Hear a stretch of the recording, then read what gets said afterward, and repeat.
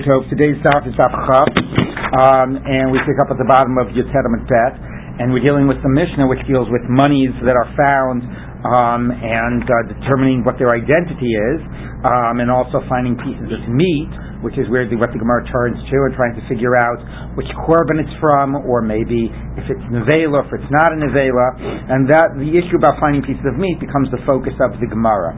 So we pick up 2 lines from the bottom, last two words on the line on Yotzei Bet. Rav Nachas L'Taman. Rav went down over there, presumably to Bavel. Mikiyas Rav LeBavel is a phrase in the Gemara in Gittin. So Rav made transition from Eretz Yisrael to Bavel. He sort of started a lot of the whole yeshivot in Bavel. So anyway, when Rav went down to Bavel, Yerida, Chamsun Mekilim, he saw them being lenient around issues about meat presumably found in the hands of non-Jews, or meat that was not observed, and the chamir aleihan, and he was machmir on them. So this is right. So Michael identifies this with the discussion in the Bavli of basar shenit alei mina ayin.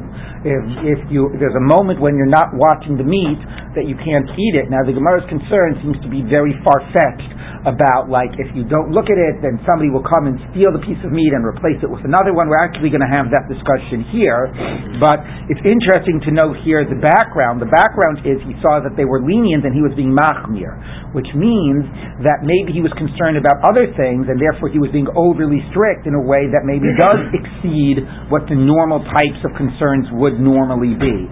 Maybe they were being overly lenient based on some of the issues before, about assuming that things were, if a non-Jew had it, or if it was found on this floor, they would say, it's probably kosher, and they wouldn't be worried about the concerns that we had mentioned earlier about the likelihood that maybe it did come from a trace source. So because he maybe saw a general leniency, he decided to be overly strict. Okay, so that's interesting in sort of giving the context of some of the discussion we're going to see, which does seem a little far-fetched, but it might have been in response to leniencies. So let's take a look. Technically, the other language is chumrah, though. Yeah, right. Right. I mean, chumrah is always a question about whether it means adopting the stricter of the normal sort of din positions, or whether chumrah is about is an additional stringency. Here, the language certainly seems to an additional stringency, and let's take a look at how this continues. Chad bar Nash Azil, a certain person was going, top of Chaf Amud Aleph, by Meshizga Asgifta to go Nahara. So he wanted to wash his. The Mefarshim here explained the phrase, but I can't do a word-for-word translation. He wanted to wash his meat by the river. So Meshizga presumably means wash. I should have looked up. I didn't get a chance to what Asgifta means. Presumably by context it means his meat. But anyway, he wanted to wash his meat by the river. The inshasa, and it fell out of his hands. Va'azulei, and he ran after it. Chazer by chay buzzer misvina. Then he wanted to take it again, like it fell out of his hands. It was washed down the river. He ran after it and he grabbed it back. Was it in his sight the whole time, or? It sounds like it. It's not clear. Amar le Rav. So Rav, who we just saw a second before, was being machmir. Rav said to him, "Asher lecha, it's forbidden to you. Do not amar hahi shataf nahara va'isi churi dinavela tachosai." Because I will say that one piece the river washed away, and this piece that you found floating 20 feet down is another piece of meat that magically is exactly the same size of your meat, happens to be exactly 20 feet down the river, but who knows? Maybe it's a different piece of meat, and that the river brought in its place, and maybe that is nevela.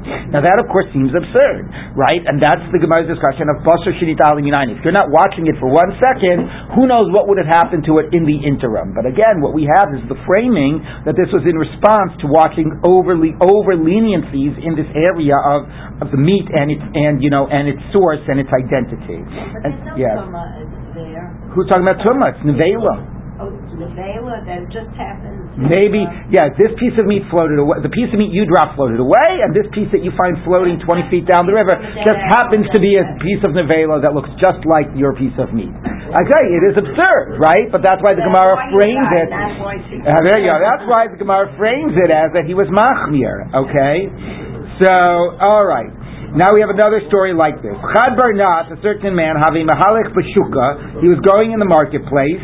Tarim Kupat, he was carrying a piece of meat. Also daisa, came a daisa, which is maybe some say it's a daya, which is like a bird of prey, some type of an animal, some type of a bird came. The chatafta minei, and swooped down and grabbed the piece of meat from him. The talakte, and dropped it. Chazer, then he ran after it and saw that the piece of meat had been dropped. Chazer misvine, he wanted to go take it back, and now say, okay, this is my piece of meat. Amalei Rav, so Rav said to him, also it's forbidden. Dina Amar, because you can say, I would say, basar denevela havis te'ina, that the bird before it grabbed your piece of meat was carrying a piece of nevela, b'talakte, and dropped it. The nasva huachrina ginai, and it took your piece of meat in its place. So therefore, I'm sorry. The period was before that. V'nasi huachruna, and it took your piece of meat in its place. So therefore, just because you took a piece of meat and then you found that it had dropped the piece of meat, who's to say the piece of meat that it dropped is the same piece of meat that it took? This means that you didn't really see if it had anything else in it, right? Right. I mean, who knows exactly what happened? You grabbed a piece of meat, you ran after it. 20 feet later, you saw it drop the piece of meat. Who knows? Were you checking and looking at it every single second and saw? Okay, so again, it's pretty fantastical to assume that that's what happened. Say if you went out, and you had a piece of meat in your refrigerator, you come home, you see the same piece of meat. Okay, so there's an idea of being mishumar or not, is it under shimur or whatever? Rob wouldn't necessarily say that, right? Right. But if shumar, right, correct. Okay, now Ginoi, which is the name apparently of a river, Shatav Zikin. Now we're moving from meat to wine. Okay, so the river washed away some flasks of wine. Also, Uvda Kumi Reb Yitzchak Reb Eliezer came in front of Reb Yitzchak Reb Eliezer. The Amar Yichatmun Shafyaya Kitrehon. If you remember the word Yechakmun before, it becomes the word Chachma, but it means to recognize. So let the wine pourers or the wine sellers identify their knots, that they put on these flasks. They had made special knots. And then if they can identify their knots, then they can assume that it is theirs, and then they can go ahead and take it. So it's that, is this more lenient than Rob, or it's the same point? But if you really have an identifying mark, that's a different story. Okay, but it seems like generally without that, even it would be a similar concern by wine that Rob had by meat. Nukunika. So this is a type of also like a flask. Or a jug. Ishtakach Bichnishta de Buli was found in the synagogue of Buli. Now, some places say the name of Buli is a place. Actually, Buli is a word that refers to, I believe, administrative governing body. It's a Greek word by Boule. Right. Well, exactly. So, Prus Bowl, some want to say, actually does come from the word of Boule, which is exactly that, which is the sort of a Roman governing tax collecting body. So anyway, so it might be like a wealthy, Beis Knesset, of wealthy people, whatever it is. Anyway, in this Beis Knesset, certain of these jugs of wine were found. Also, Uvdei Kumei Reb Yirmiyah, so came in front of Reb Yirmiyah. Amar, he said, Yitzchakmun Sakuraya Avidas Hon. So let the Sakurai, which means presumably those that made the marks on it, recognize their work, their handiwork. If they can recognize their distinguishing marks, then they can assume it's theirs and take them. The craftsmen or the people that actually handled the wine, but made personal marks to identify it as theirs. Okay, now so that's wine, which indicates a similar concern, but at least in these stories, at least we allowed for the possibility of reclaiming it, right? Presumably, would it be true by the meat story as well? If you had it in a package and you recognized the mark, presumably yes. Gedid Tzli, a roasted goat, Ishtakach be'asarti de gufta was found in the sratya and platya, words familiar in the Bavli, right? Which are actually again Greek words, which means the sratya is a major road, and a platya is like what's the word? Plaza, right? Exactly. And a stratya, what would be a word we have now based on stratya? Strata. What strata? Street, I guess. Right. Okay. There you go. Okay. Although stratya.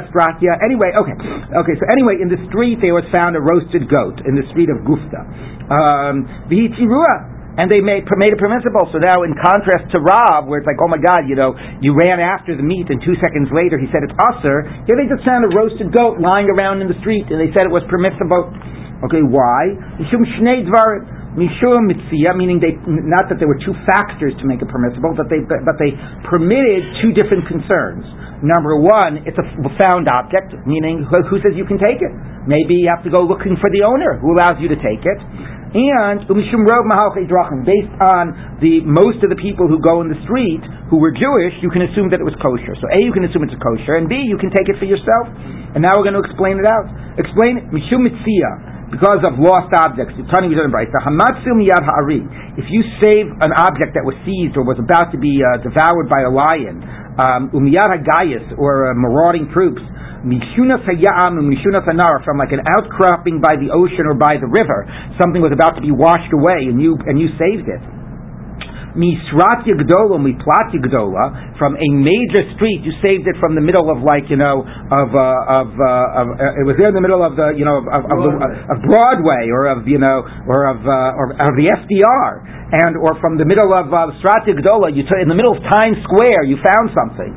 Okay, so in all those cases, you can keep it. You don't have to worry about a simin. You don't have to worry if the Bailim had Yeyush. Why? If you drop your wallet in Times Square, that's it. You're not going to look for it anymore. You assume it's gone. Okay? So in all these cases, you basically just have Yeyush immediately, and therefore if anybody finds it, they can keep it. So number one, you can keep it for yourself. Now, mishum rov mahalchi drachim, and as far as most of the passers-by, those of you that go in that street, mishum shchitas nachri, you don't have to be concerned that it is shechted by a non-Jew. You can assume that this is Jewish meat. Now, what's quite fascinating is a couple of things. Number one is, totally against Rav, who had these crazy concerns.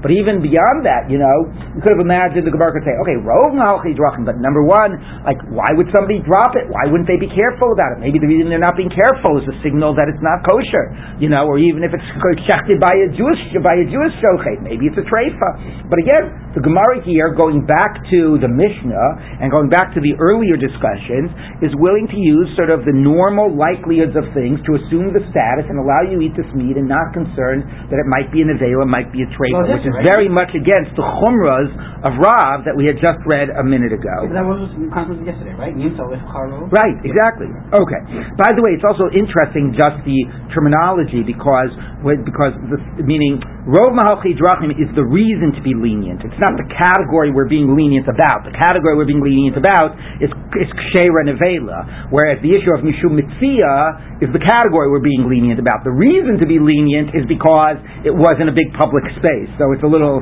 funny the way it phrases that. Wasn't Rob a market inspector? I don't remember that. One of them was a market. You could be right. I don't remember that. Okay. Now the Gemara says like this. Similar story. I'm sorry, wait, we didn't finish this. Vishtakach means Beis Rebbe, and lo and behold, it was discovered afterwards that this had actually originated in the house of Rebbe. So you knew that relying on the fact that it was kosher was actually legitimate. It turned out that it all actually was kosher meat. So not only did it bracket Rav and end with a more lenient halachic position, it actually then underscored and said, and the facts bore out that was correct. Okay. Now they didn't have to return it because it was Yerush. Okay. Eagle de Gufna. Now similarly, a circle, a pressed, wheel, as they call it, right? A wheel of cheese. Ishtakach bepundika de Levi was found in the inn of Levi. And they permitted it for two aspects was permitted. Mishum mitzia, they didn't have to worry of returning it to the owner because apparently Levi did a very good business and it was a high throughput. Maybe it was more like it was like a bar and there were people going in at all times. And mishum rov malchei drachim, they didn't have to be concerned about the origin that it was gvinas akum because most of the people that went through it were Jewish. Mishumitzia Titani, and the same thing as before. Hamatzim Yaragais Ari Mishuna Tiyam Mishuna Sanar Istra Gadol Miplat Gadol Arei Lushalo. Nibnei Shabal Misyash. Man, if you find it in a place where either it was going to definitely be lost because it was going to be eaten by a lion or washed away, or because there were so many people that the owner would figure I'll never get it back, then you just assume Yeush and you can keep it. And Mishum Rov Mahalchei Drachim Mishum Gvinas Nachri, we don't have to be concerned that it's non-Jewish cheese because most of the people were Jewish. Vishtachach means Rebbe Eliezer Rebbe Yossi, and lo and behold, it was discovered that it actually came from the house of Rebbe Eliezer Rebbe Yossi, or owned by Rebbe Eliezer Rebbe Yossi. So you see, it was good that we relied on the fact that it was kosher cheese. It actually turned out to be such. Amar Rabbi Mani, Kumi Rebbe Yossi.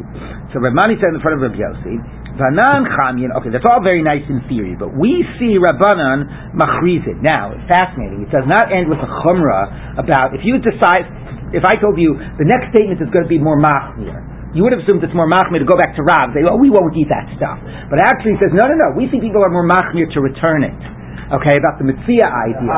Technically, now, because look, if you think about it, how they know the meat was Rebbe's? How did they know the cheese was who was it? Was Rebbe Eliezer Rebbe Yossi? Because presumably it had a siman on it, but you didn't have to return it because even with a siman, if you assume you'll never get it back and you're Yeush, the next person can keep it. So he says, yeah, but we see when this happens and people find something in Times Square, they're going to announce that they found a wallet. They're going to try to return it. They're more machmir than that in terms of returning the objects. Okay, so that's what Rav Mani said to Rav Yossi. Amar lei, Rav Yossi said back to him, you, if you would have found such a wallet, I know you wouldn't keep it for yourself, but you should know, Reb Yoni Avuch, but Reb Yoni, your father, lo Amar came. He didn't say that you couldn't keep it. Ela Amar, he said, Halavai kad nishkach, I only wish that if I find a wallet, nishkach mean piyusa v'legav. I'll find it from piyusa, which is, I don't know, some type of a major thoroughfare. I'll find it in a major thoroughfare. I hope if I find a wallet with $1 million, it doesn't have the person's driver's license in it, is basically what he said. I hope I'll find it in a place that I'll be able to keep it. So you want to be very frum, but your father indicated that he's happy to rely on the halacha and to keep it if he's entitled to keep it. So the Gemara says, and Afilu came, nevertheless, Ashkach v'lo nasi, if he found and he didn't take it for himself. So there's a question, who found? Yeah. Did the father said this in theory, but okay, you say, I'd love to find a lottery ticket and be able to keep it. But in reality, he was much, when the facts were on the ground, he wanted to make sure the real owner got it back. Okay, that's, I think, a nice way to end it. Some say this end of the story is, he heard what his father did, and he didn't care. He still wanted to go ahead and return it when he found things. His father was what his father did. So I got to tell you, it's quite fascinating because again, in the Bavli, right, it's hard to imagine you would ever get this story. In the Bavli, it would always be, I can't live up to how great my father was, right? Like when the Bavli talks about, waiting between meat and milk. It says, my father, he says, I'm like vinegar. My father was wine. My father, he would eat meat. He would eat milk for 24 hours. Me, Nebuch, I wait just till the next meal. And that's where we get the whole idea of 6 hours from that one statement. Okay, but here you see that the father actually was more like the son was being more frum than the father. So number one, that's fascinating, and number two, it's also I think very powerful because if you think where most people are, they would be more if you were going to be more machmir in one of these two things, most people's inclination would be to be more machmir on the kashrus aspect, not on the returning aspect. And number two, if you talked about a difference between theory and practice, you would talk about, maybe in principle I paskin that it's usher, but like in practice, my yetzer hara is going to get the better of me.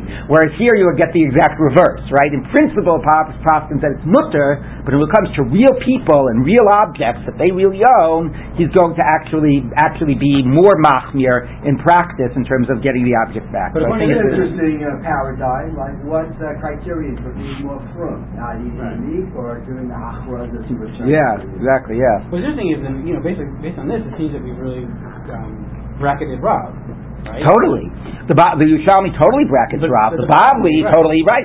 Well, Rav moved to Bavel, and anyway, it was in Bavel. Remember also that the Bavli said, even the Yerushalmi here saying, when Rav went to Bavel, Rav was more machmir because he saw them being lenient over there, which means that the Eretz Yisrael tradition would remain the same. But yeah, we remain with the Bavli tradition. Well, yes. I mean, there's a question of how do we rule about Basar Shenitzal Mina Ayin nowadays, especially now. To what degree? Again, like this Gemara, you have Simanim and so on. But look, there's there's a lot more chumras, as you can imagine, around hashkachas for meat restaurants and non-meat. Some people want to quote the whole sources of basar shenital min ayin, but the reality is it's not the technical concerns of basar shenital min ayin. It's more the degree of treifus that you can get by meats is much greater than the types of treifus you normally get in milchik restaurants. And number two, the yetzer hara in terms of the financial benefits are much greater. But sometimes you hear basar shenital min ayin discussed in those contexts, but it's usually a misnomer. All right, let's take a look at the next mishnah. Gvinat akum here, I assume, is different than what we mean by gvinat akum.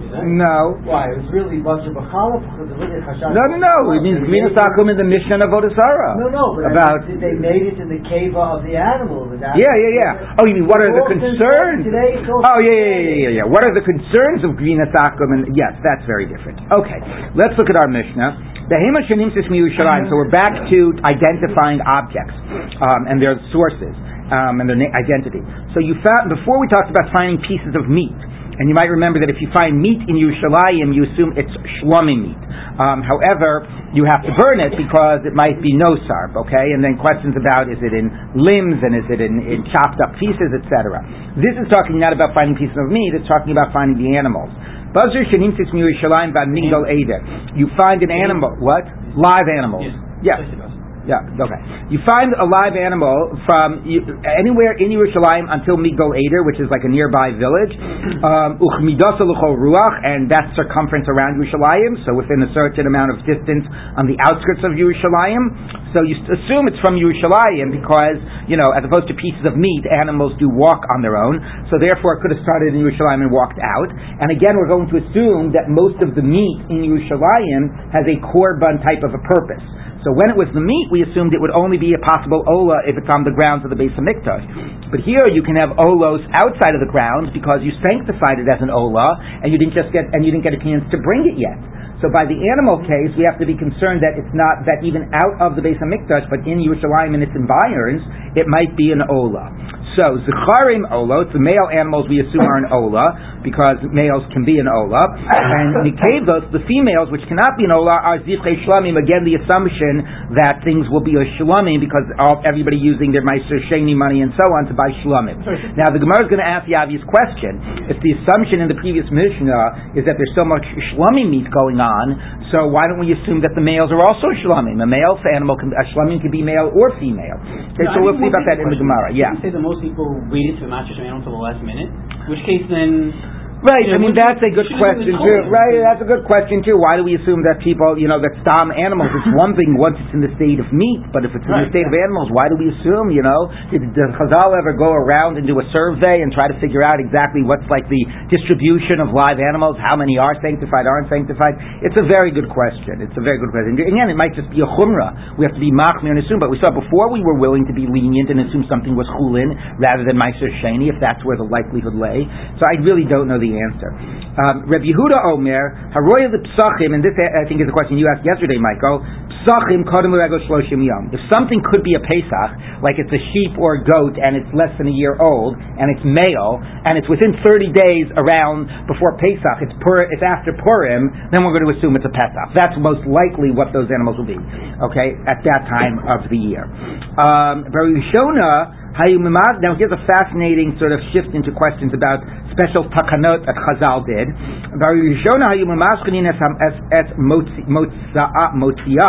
Which should be motziah, or motza'eha, probably motza'eha atu mevi nisacheha. So let's say you found this wandering animal and it's male, so I have to assume it's an olah. It's a female, I assume it's a shlamim. So I'm going to be a good guy. I mean, okay, it's a big schlep to the Beis Hamikdash, but not such a schlep. I'm in Yerushalayim, but okay, I'll take out an hour. I'll bring it to the Beis Hamikdash. I give it to the Kohanim. I found this animal. Here, go ahead, bring it as an olah. So the Kohanim say, that's very nice. Where's the nisachim? I say, where's the what?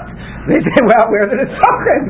You got to bring the nisachim with an olah. So now I got to spend $20 of my own money to bring the nisachim for this. So originally they said, tough luck. You found it. You're the one now bringing it.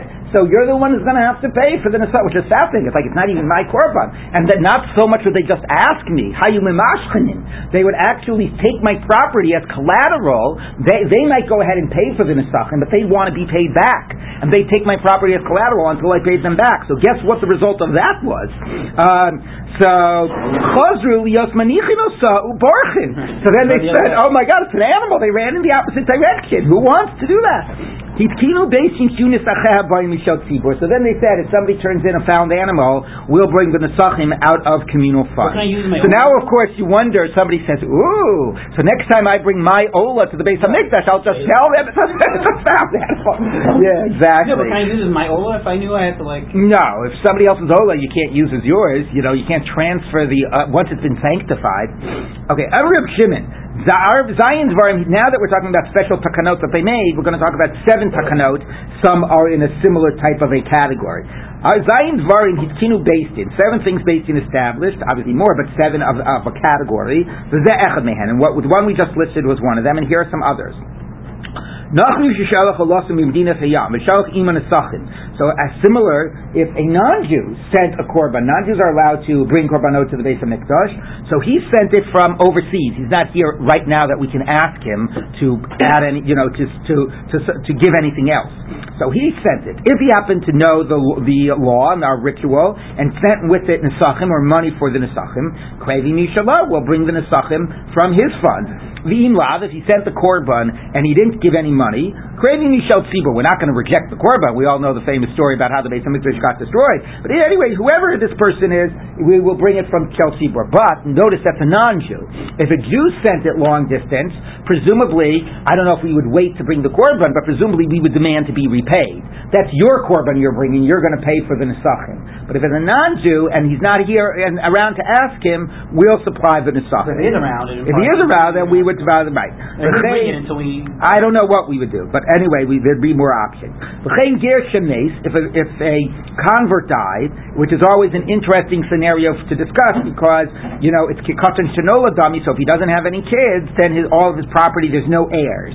So Ger Shemes v'niach zvachim, and he leaves over unbrought sacrifices, animals that were sanctified. Im yesh lo nisachim, if he has in his estate, nisachim, so money for the nisachim creating yishalo, we draw on the estate for that. Now, of course, what's fascinating is that 1 minute, who took over the estate, right? Because the Gemara always deals with the case. The ger died, so it's like a free for all. Whoever can run to the property and seize it, it's Hefker gets it. So either nobody took it, and then the Beis HaMikdash might as well take over the entire estate, or somebody else already seized it. So then it's now the other person's property. So it's not exactly clear to me how that works out, but somehow, let's assume somebody else seized it, and nevertheless we will assume that we have some lien on that property and we'll collect it. But here's the real takana. The takana is if there is nobody to pay for the nesachim, but we still have the ger's korban, so that's somewhat obviously analogous to the to the previous situation, then krevi mishel tzibur, we bring it from communal funds. So 3 types of cases now we bring from communal funds. It's not your korban, but it was wandering around and you brought it. Number 1. Number 2 is it's from a non-Jew who's not here. And number 3 is it's from a ger who's not here and there's no heir to deal with, so there's no owner. In all 3 cases, the owner is not present. Okay, and is not really considered to be accessible. Okay, in one case we don't know. In one case it's a non-Jew Medina Hayam. We're not going to bother with that case. And in one case he's certainly not around. Let's say someone dies locally and all the heirs are overseas. Okay, so that's an interesting question. Maybe that would be similar. How about if somebody sends a korban from overseas? There's an assumption that if it's a Jew who's sending the korban even from overseas, well, at least we'll keep the debt on the books. Okay, maybe we won't run after him, but at least we'll keep the debt on the books. Okay, so that's that. Okay, V'tanai based in who that's it. V'tanai based in who. Now notice here, before we called it a takana, and now we're having this Tanai based in. Tanai based in. It's one thing to just say where the funds are going to come from. Tanai based in is a phrase that we've used to deal with like how we manipulate kedusha to allow it to play by our rules. Okay, V'tanai based in who al kohen gadol shemait shetei minchaso kreva mishel tzibur. But this is interesting because why to introduce the phrase of Tanai based in here is not so clear. It seems more similar to the previous ones. The Kohen Gadol dies. Okay, the Kohen Gadol would bring a mincha every day, half in the morning, half in the afternoon. He dies. who brings the mincha? Now, you could have said nobody brings the mincha, right? Or the next Kohen. No, but it's in this interim period where there is no Kohen Gadol. But you could have said nobody. No, but somehow there was a Tanai Beis Din that you would continue to bring the mincha. Maybe that was part of the Tanai, even though the Korban wasn't mandated because there's no Kohen Gadol. Anyway, they would bring it, and they would bring it from communal funds. Rabbi Yehuda Omer Misho Yorshim, which is a fascinating idea, the heirs of the Kohen Gadol. So the sense that if the Kohen Gadol is dead, and before another one is appointed, somehow it's still the dead Kohen Gadol's responsibility. That is the implicit assumption. The dead Kohen Gadol still has to make sure that this mincha is brought. And when you're taking him out of the category of not being around or available. Right. He's available in a way. Something, and then its only question is, does it come from the heirs or does it come from the tzibur? Okay. Ushlema Haisakreva. Now another statement of Reb Yehuda is, although when the Kohen Gadol himself brings it, it says half in the morning and half in the afternoon. When it's brought by the heirs, when he's dead and it's being brought for him, it's brought as one unit, not in two halves. Okay, so we'll see about that in the Gemara. So that's number 4 takana. Now this, you understand more the phrase of Tanai Beis Din, again, which means like we stipulate and allow the Kedusha to follow our rules, as opposed to the other stuff, which is more about where did the money come from. Because the Kohanim can use the salt and the wood in the Beis HaMikdash. Why they have salt and wood? They had wood for the korbanot, and they had salt because I'll call korban chat takriv melach. Okay, but now I've gotten some meat from my chat, from the chatas, and I want to eat it. Well, guess what 2 things I'd like to use to eat my meat? I'd like some firewood so I can roast it, and I'd like some salt because you want some salt on your meat. So they actually stipulated that the salt and the wood that were for the korbanot, the Kohanim could actually use them for roasting the meat and for eating the meat of the korbanot that they're eating, that they're themselves eating.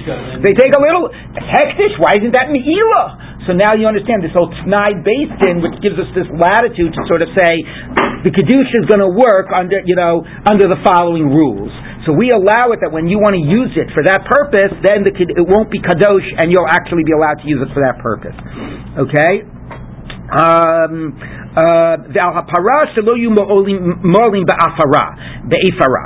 with the paraduma, that there would not be me'ilah once it was burnt with the ashes. We'll see what that's about. Isn't in the Torah? Basically, what you're saying that. Why? You mean because you use it for sprinkling? But that doesn't prove there's no me'ilah. It's like mitzvah lav lahenos nitnu and so on. Okay. Now this refers to something we saw yesterday. Let's say some of the birds that we bought from the money in the shofar turn out to be invalid. Shihu ba'ut mishel tzibur. So the first answer is not what we taught yesterday. The first thing is, women put in 100 shekel into this shofar. We have to bring 100 birds because of all their korbanot. We have to make sure we bring it all today. They're going to assume it's brought, and for the end of the purification process. And we'll go ahead, and 3 of the birds we bought are no good.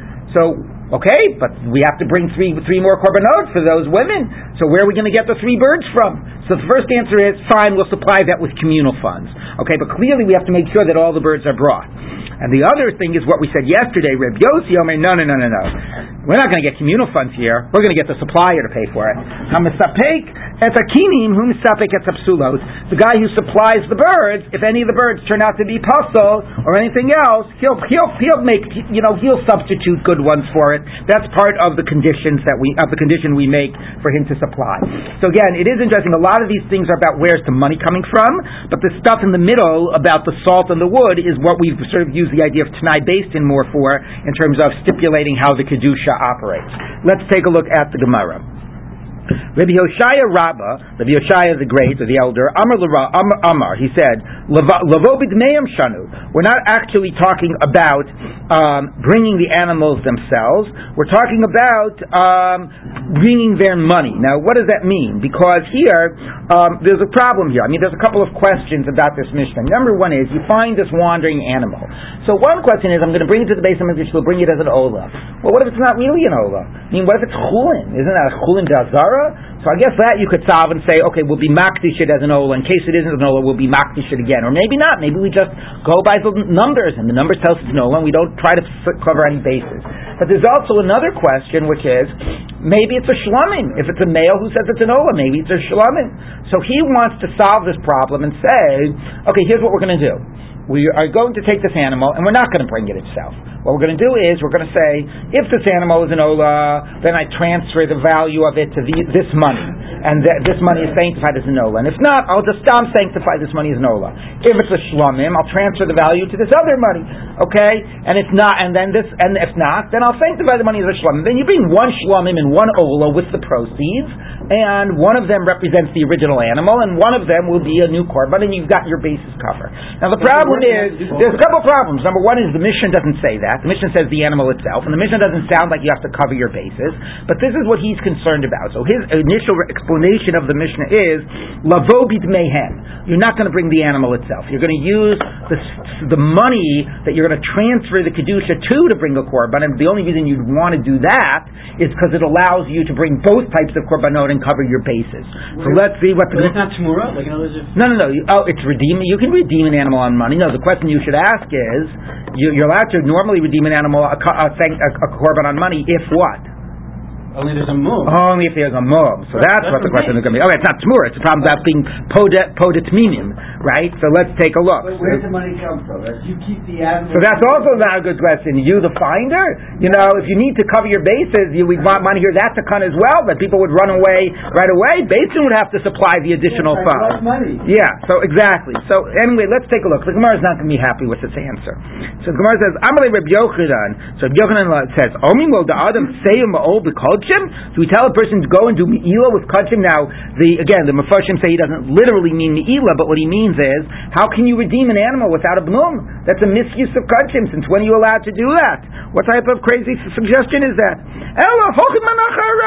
You go by the majority. None of this playing cover your bases and you're doing it with money.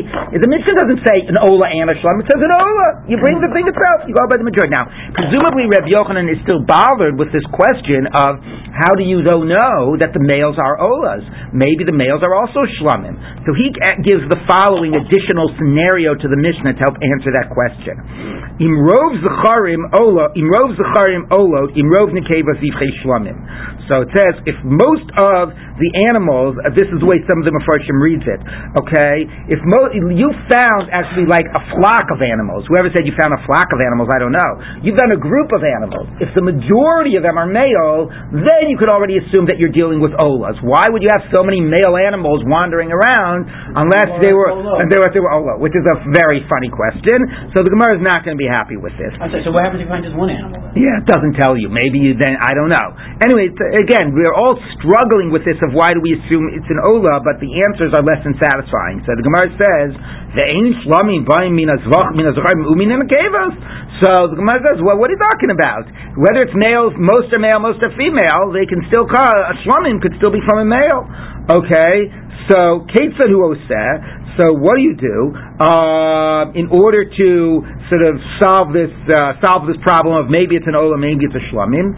Motziyam lechulin v'chazer v'oso san olos.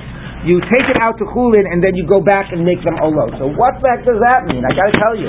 Like the Mefarshim say, well, maybe you are poda them tmimim, but although you're normally not allowed to redeem anything without a blemish, you're going to re-sanctify it. So what you do is you say, if it's an ola, I transfer the money to this, the kedusha to this money. If it's a shlomim, I transfer it to this. This money either way is going to be ola, either because I transferred the kedusha or I sanctified it. And now I transfer the kedusha back to the animal, and now the animal, it gets back to being an ola. Then you have that other money that's shlomim though. The other money you have to buy shlomim. So first of all, you introduce that there's other money I got to buy shlomim. Number two is, it's all very nice that at the end of the day this animal is back to being an ola. But we have never heard of such a thing, that you're allowed to redeem an unblemished animal if at the end of the day you'll get it back to where it came from. So it's a very unclear what the Gemara's answer is. It is bothered why we assume it's an ola, not a shlomim, but the answer here is quite hard to understand. The Mefarshim really sort of grapple with it. Okay, so some want to say that wasn't an answer, that was part of the question. What do you want him to do? You want him to be moti at l'chulin and go back and make it. So, if you don't like the answer, you turn it into a rhetorical question. Okay, but anyway, it is a big issue about what answer this was. Okay, so So now we have an answer which is a little bit more satisfying. So let's take a look. We still don't have a good answer, but now let's see, because again, maybe it is a shlamim and you can't redeem it if it's unblemished, and anyway the Mishnah doesn't say to redeem it. So let's take a look. Amar Rebbe Zera, Timadat Amar Taman, here's going to be our answer. The same way we said over there, Tanai Beistinu ala motarot sheikruvu olot. Remember the thing we said before, that if you have leftover money from a chatas and an asham or whatever, we stipulate and we say that leftover money gets applied to the nidava, gets applied to the ola fund, right? We've been learning that the last 2 days. All of this leftover money, if you have a doubt about a shekel or the shekel the guy died, what do you do with it? Nidava. You put it in the ola fund. So it says, that solves our problem here too. We don't know if it's a shlamim or an ola, so we could say, the Beis Din stipulates that if you have a doubt, then you find this lost animal. You got a doubt, shlamim or ola, it becomes an ola. Just like everything else, when we have a doubt, becomes an ola. Okay, so sheyikruvu olot, the same way we say that about leftover money for a chatas and nasham. Came out Amar ufhacha, you say the same thing here. Tanai Beis Din ala ovdot sheyikruvu olot. Beis Din stipulates if you got a lost animal and you don't know if it's an ola or a shlamim, a male animal, then therefore you don't know if it's an ola or a shlamim. Okay, it becomes an ola. So again, we get to make the rules, and we can stipulate how the hektish is going to work. At least this rule is consistent with what we've seen before, which is when you have certain doubts and certain questions and leftover money, it goes to the Ola fund, and this same type of thing happens. Amar Reb Yossi Reb Yaakov Bar Acha, Ein ze mezid? Is this not a mezid? So, meaning, how can you willingly go ahead and actively reapply it? I mean, in all the other cases, there was leftover money, it was some other type of a thing. Here, this is an active reapplying of something that could be a shlamim into an ola. Amalei. Yeah, I mean, it's a little bit unclear, like, what are you asking that we don't already know? Anyway, Amalei, Mikim and Tanai Beis Din ain't amazing. Maybe he was asking how the rabbis are allowed to do such a thing. And the answer is, no, it's all part of the rules. Since it's part of the rules, there's nothing wrong with doing it, okay? So we get to stipulate at the beginning, anybody who sanctifies an animal, you are implicitly buying into all of the following conditions and stipulations and rules, whether you're aware of them or not. Okay, and then under those circumstances, we get to say what happens to it. It really is like a much, much, much more expanded idea of like kol hamakadish adaitu d'rabbanan makadesh, which Michael quipped was kol hamakdish adaitu d'rabbanan makdish. Okay, Amar Rabbi Yossi Adam Ataman. So again, the same phrase from Rabbi Yossi was the first time we had it. Was it Rabbi Yossi? I don't think so. But he says, when I was still there in Bavel, Adavat Taman, when I was still there, Shamis called Rabbi Shamis called Rabbi Yehuda Shal Shmuel. Again, it's always the same. I heard the sound of Rabbi Yehuda asking Shmuel. We had exactly that same phrase before. Okay? And here was the question he asked. So now this is exactly what we quoted earlier. I mean, so not only is the idiom of when I was there I heard the sound, this is actually a direct quote of what we said earlier. Right? What happens if the guy separated his shekel, didn't give it, and then dropped dead? What do you do with that money? So what's the halacha? And then Shmuel said back to him, Amalei, Yiplu in Nadava. Same type of thing we're saying here. You got some problems, throw it into the Nadava fund.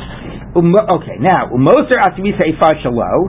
So what if the Kohen Gadol has sanctified money or to use for his tenth of an ephah, which is his regular daily korban, as we've mentioned in the Mishnah, half in the morning, half in the afternoon, and there's leftover funds. What do you do with those leftover funds? Okay? So there, Rabbi Yochanan Omer Yolicham liyam hamelach. That doesn't go into the Nadava. That gets thrown into the Yam hamelach. Not exactly clear why it's different than something like a shekel or whatnot. But that gets fun, maybe because most of the things that we wind up putting into the Nadava fund are either from communal or from a chatas and a nasham. This is neither communal nor a chatas or nasham. Of course, as we just learned before about the animal wandering around, we are really not limited to what types of things we get to say go into automatically become an ola or go into the ola fund. That's why. Rabbi Yehuda saying Mishal Yorshin? No. That's not this. That's when he died, and the question is who's going to now bring a new one. This is leftover money. He's not dead. He sanctified money to bring his asivit taifah, and then there is leftover funds. So use it for tomorrow? Oh no, he is dead, because otherwise you're right, he would use it for tomorrow, so he is dead. So okay? No, but this is the question of what to do with the funds that were already sanctified. Meaning the question in the Mishnah is, there's no money sanctified, but we assume we have to keep on bringing the korban. Okay, here, you have sanctified funds that cannot be used for this purpose. What are you going to do with them? Of course, you're saying, hey, if the Mishnah assumes we keep on bringing the korban, bring it after he's dead. Maybe there's now a new Kohen Gadol, so a new Kohen Gadol is bringing it with his money. Okay, so Rabbi Yochanan says throw it Yam HaMelech. Interesting why that's different than the normal rule, or the common thing we've been seeing. And Rabbi Eliezer says what we've been seeing by most other things, Yipulu in a Dava. Okay, now we get to another issue about what to do with this money, with the normal way in which the Asiri Teifa of the Kohen Gadol was brought, before we get into sort of problems. Let's take a look. Okay, so Asiri Teifa shel Kohen Gadol. Now that we're talking about it, we mentioned it here, if he sanctified money and he died, we find it in the Mishnah, what do you do when he's already dead, what do you do? Let's talk about this Asiri Teifa. So the Asiri Teifa of the Kohen Gadol. Rabbi Yochanan Omer, Chotze Otav Achach Mikadsha. First you make the whole Eifa in a non-Kli Sharet, then you divide it into two halves, because the Torah says machatzita babocha, machatzita ba'arev, and only after you make it into two halves do you put each half in a kli sharet. Okay? If you remember, this is somewhat similar to the discussion of how did you make the ketores? Did you originally make it in Kli Sharet or not? At what stage did you introduce the Kli Sharet and did it become sanctified? So Rabbi Yochanan says only after you made it and then divided it in two. No, you make it all together in a Kli Sharet and then you divide it and it's already sanctified from the beginning. Okay, now we're going to try to prove one side or the other. Masnisa pliga Rabbi Yochanan. The following Mishnah argues on Rabbi Yochanan, or Bright, excuse me. Makriv mechza umechza avad. So you bring half and half gets thrown out, which means what? This is a scenario in which let me just double check here. Oh, so what happens is we died, we'll get to in a minute. The Kohen Gadol brought half in the morning, and then the other half got tamei. Okay, so what do you do with the other half? But you still have to bring a half in the afternoon. So you could say, okay, make another half. But the Torah, the way it describes it is, it has to be defined as a half. Okay, not just, so what you do is you make another whole, you divide it in half, okay, you bring half, okay, and the other half has to go to waste. Okay, so machatzi is makriv mechza umechza avad, and the other half goes to waste. Now the question is, why does the other half have to go to waste? According to Rabbi Yochanan, you don't sanctify it until you divide it into halves. So make the whole, divide it into half, sanctify one, and the other half don't sanctify, and it doesn't have to go to waste. So that's a pretty good proof against Rabbi Yochanan. So, Pater law, you can explain it, Shekein afilu mos yelchu liyam hamelach. So, even the money would go to Yam HaMelech, which means what? Hold on 1 minute. Because Rabbi Yochanan said, and this is how it ties a minute ago, that what happens if the Kohen Gadol sets aside money and there's leftover money from the Asiri Teifa? What does he say you do with it? Right, remember? He said, you throw it to Yam HaMelech. So he says, even though that wasn't sanctified in a Kli Sharet, right? It doesn't matter. Once it has the sanctity of the Asiri Teifa, even without the Kli Sharet, if you can't use it, you have to dispose of it. So this is no different. It's not like it wasn't sanctified at all. It still had Kedushas Peh, like with the money you would sanctify, it just didn't have the Kedusha of the Kli Sharet. So that isn't a question to him. He says, even without the Kli Sharet, if you can't use it, it goes to Yam HaMelech. Aaron is saying that the Kohen Gadol who was Makdish for today, like the first case where Yochanan says, Yam HaMelech, was Makdish for today. For some reason, you can't use it for tomorrow. Why would that be? That I don't know. Okay, that I don't know. It did before, as you point out, say umeis, so then maybe you could. You mean once it's in a Kli Sharet, why not use it for tomorrow? Because of Lina. No, the money you could use for tomorrow if he didn't die, but the actual, if you're asking why this actual mincha, the second half that's left over, can't be used for tomorrow, that's because of Lina. And probably also, what? You can't just keep it in okay, it might also be that it's not it's not a pair with the other half that's also going to be brought. I don't know, I'd have to look into that. Okay. Now, so that seemed to be a contradiction to Rabbi Yochanan, but in the end, okay, it wasn't a Kli Sharet, you still have to go ahead and dispose of it. Even money would be the same. Now, here our case is Reb Shimon Lakish, but all the Meforshim switched this to Reb Yochanan. It's another contradiction to Reb Yochanan. Let's take a look. Nifsu shnei chatzayim krevim v'shnei chatzayim avudim. There's a scenario in which two halves will be brought and two halves will have to go to waste. What's the scenario? So this is the case, Rivka, where one Kohen Gadol dies after his first half was brought, and another one at the point in the afternoon. So the other one has to bring his korban. So he makes a whole, and he brings his half in the afternoon. So the half that's left over from the Kohen Gadol in the morning and the half of the new Kohen, all of those have to get it can't be used. The two halves are brought and two halves are thrown out. Okay. The Tani Allah, we taught in it, Mechzer Rishon u'Mechzer Sheni to Abar Tzuatan v'Yetzu lebeit Tasreifa. So what do you do with them? The two halves, whether it's the first Kohen or the second Kohen, you have to wait till they're puzzle and lina, right? You don't dispose of them while they're still kadosh, whatever. While the kedusha has, even if you can't be makriv them, you don't dispose of them. But by the next day, they're puzzle and lina. Then you go ahead and you burn them.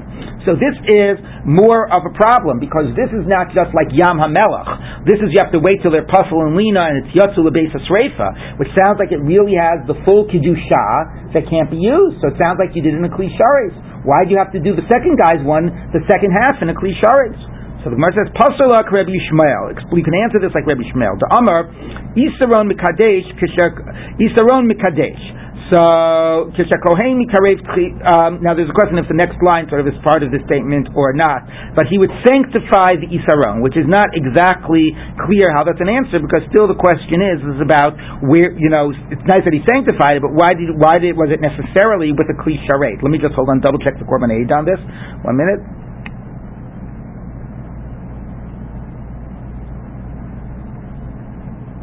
Yeah, so basically what he says like this is he says, which then sort of completely eliminates all the difference, is that when you measured out the amount of flour, you measured it out in a Kli Sharet, so that even Reb Yochanan agrees that really the stuff got sanctified earlier on in the process in a Kli Sharet, which is now completely undermines the difference between Reb Yochanan and Reish Lakish. I mean, if you sanctified it at one stage, even in a Kli Sharet, then who cares if when you then, so anyway, so the Korban Eid says, well, he would agree that lichatchila you started in Kli Sharet. All Rabbi Yochanan was saying was that b'di'eved it was okay to wait till you got around to divide it. But everybody would certainly agree lichatchila you always start with the Kli Sharet. And anyway, therefore, so goodbye any real difference between them, because we could always answer everything that you did it the lichatchila way. Okay, but that obviously on the face of it is a very good evidence, as is the that you would always start out fully sanctified even before you divided it into its halves. Okay, now the Gemara moves on to another question. Kishakohen mitkarev tchila la'avodah. Now, when a Kohen normally, forget Kohen Gadol, any Kohen, when they begin the avodah, how do they get initiated into the avodah? In the Torah, it speaks about this whole process, right? About with the oil and the whole like Chanukah Hamishkan, and with the Chanukah of the Kohanim as well. How they were sort of sanctified in their role. The Gemara says after that time, though, the way a Kohen is sanctified in his role is that when he begins his role, he brings a asirit ha'efa. Okay, like the Kohen Gadol would bring every day, the first time. Okay, now, not only would he bring it, but he would actually be makriv it. So that would be his first act that would initiate him into the role of a Kohen in the Beis HaMikdash. Let's say b'di'eved they ran in to do the avoda without bringing their asirit taifa. How much was this absolutely necessary to give him his status as a kohen? So avodasan kshera b'di'eved the avoda is kasher, although some have the girsa psula. Okay, right? The Graz girsa is psula.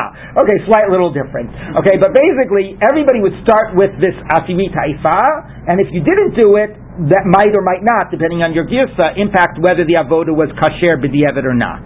Now, Rabbi Mani asked, Meimer Bobi Yom Shenitkarev Tchila La'avodah, Bobi Yom Nitmaneh Liyot Kohen Gadol. Let's say a guy was very fortunate. The first day he was going to start working as a Kohen was also the day he was appointed as a Kohen Gadol. So you wonder, how did this little pisher who never worked before get to be the Kohen Gadol? Who knows? Maybe it was yichus, maybe it was money, but that very same day. So now he has two asirit taifas to bring, right? He has the asirit taifa to bring, as every new Kohen that begins the avodah brings an asirit taifa, and as a Kohen Gadol he brings a regular asirit taifa. Okay? So, maybe shtayim, he brings two, achas l'chinucho, v'achas l'chovas hayom. One for his initiation as a Kohen, and the other for his daily obligation. Now that seems to be a statement, not a question, but it might be a question. Would he have to bring two? Could he use his regular one to also count as his initiating one or not? Okay, so it's made here as a statement, but it says boy, so maybe that's what's being asked. Okay, we'll just read one more thing. Tufine. Now when the Torah discusses how it's made, it says Tufine minchas pitim. So what does the word Tufine mean? So b'shat hava'ah Tufine. Ve'ein b'shachris Tufine.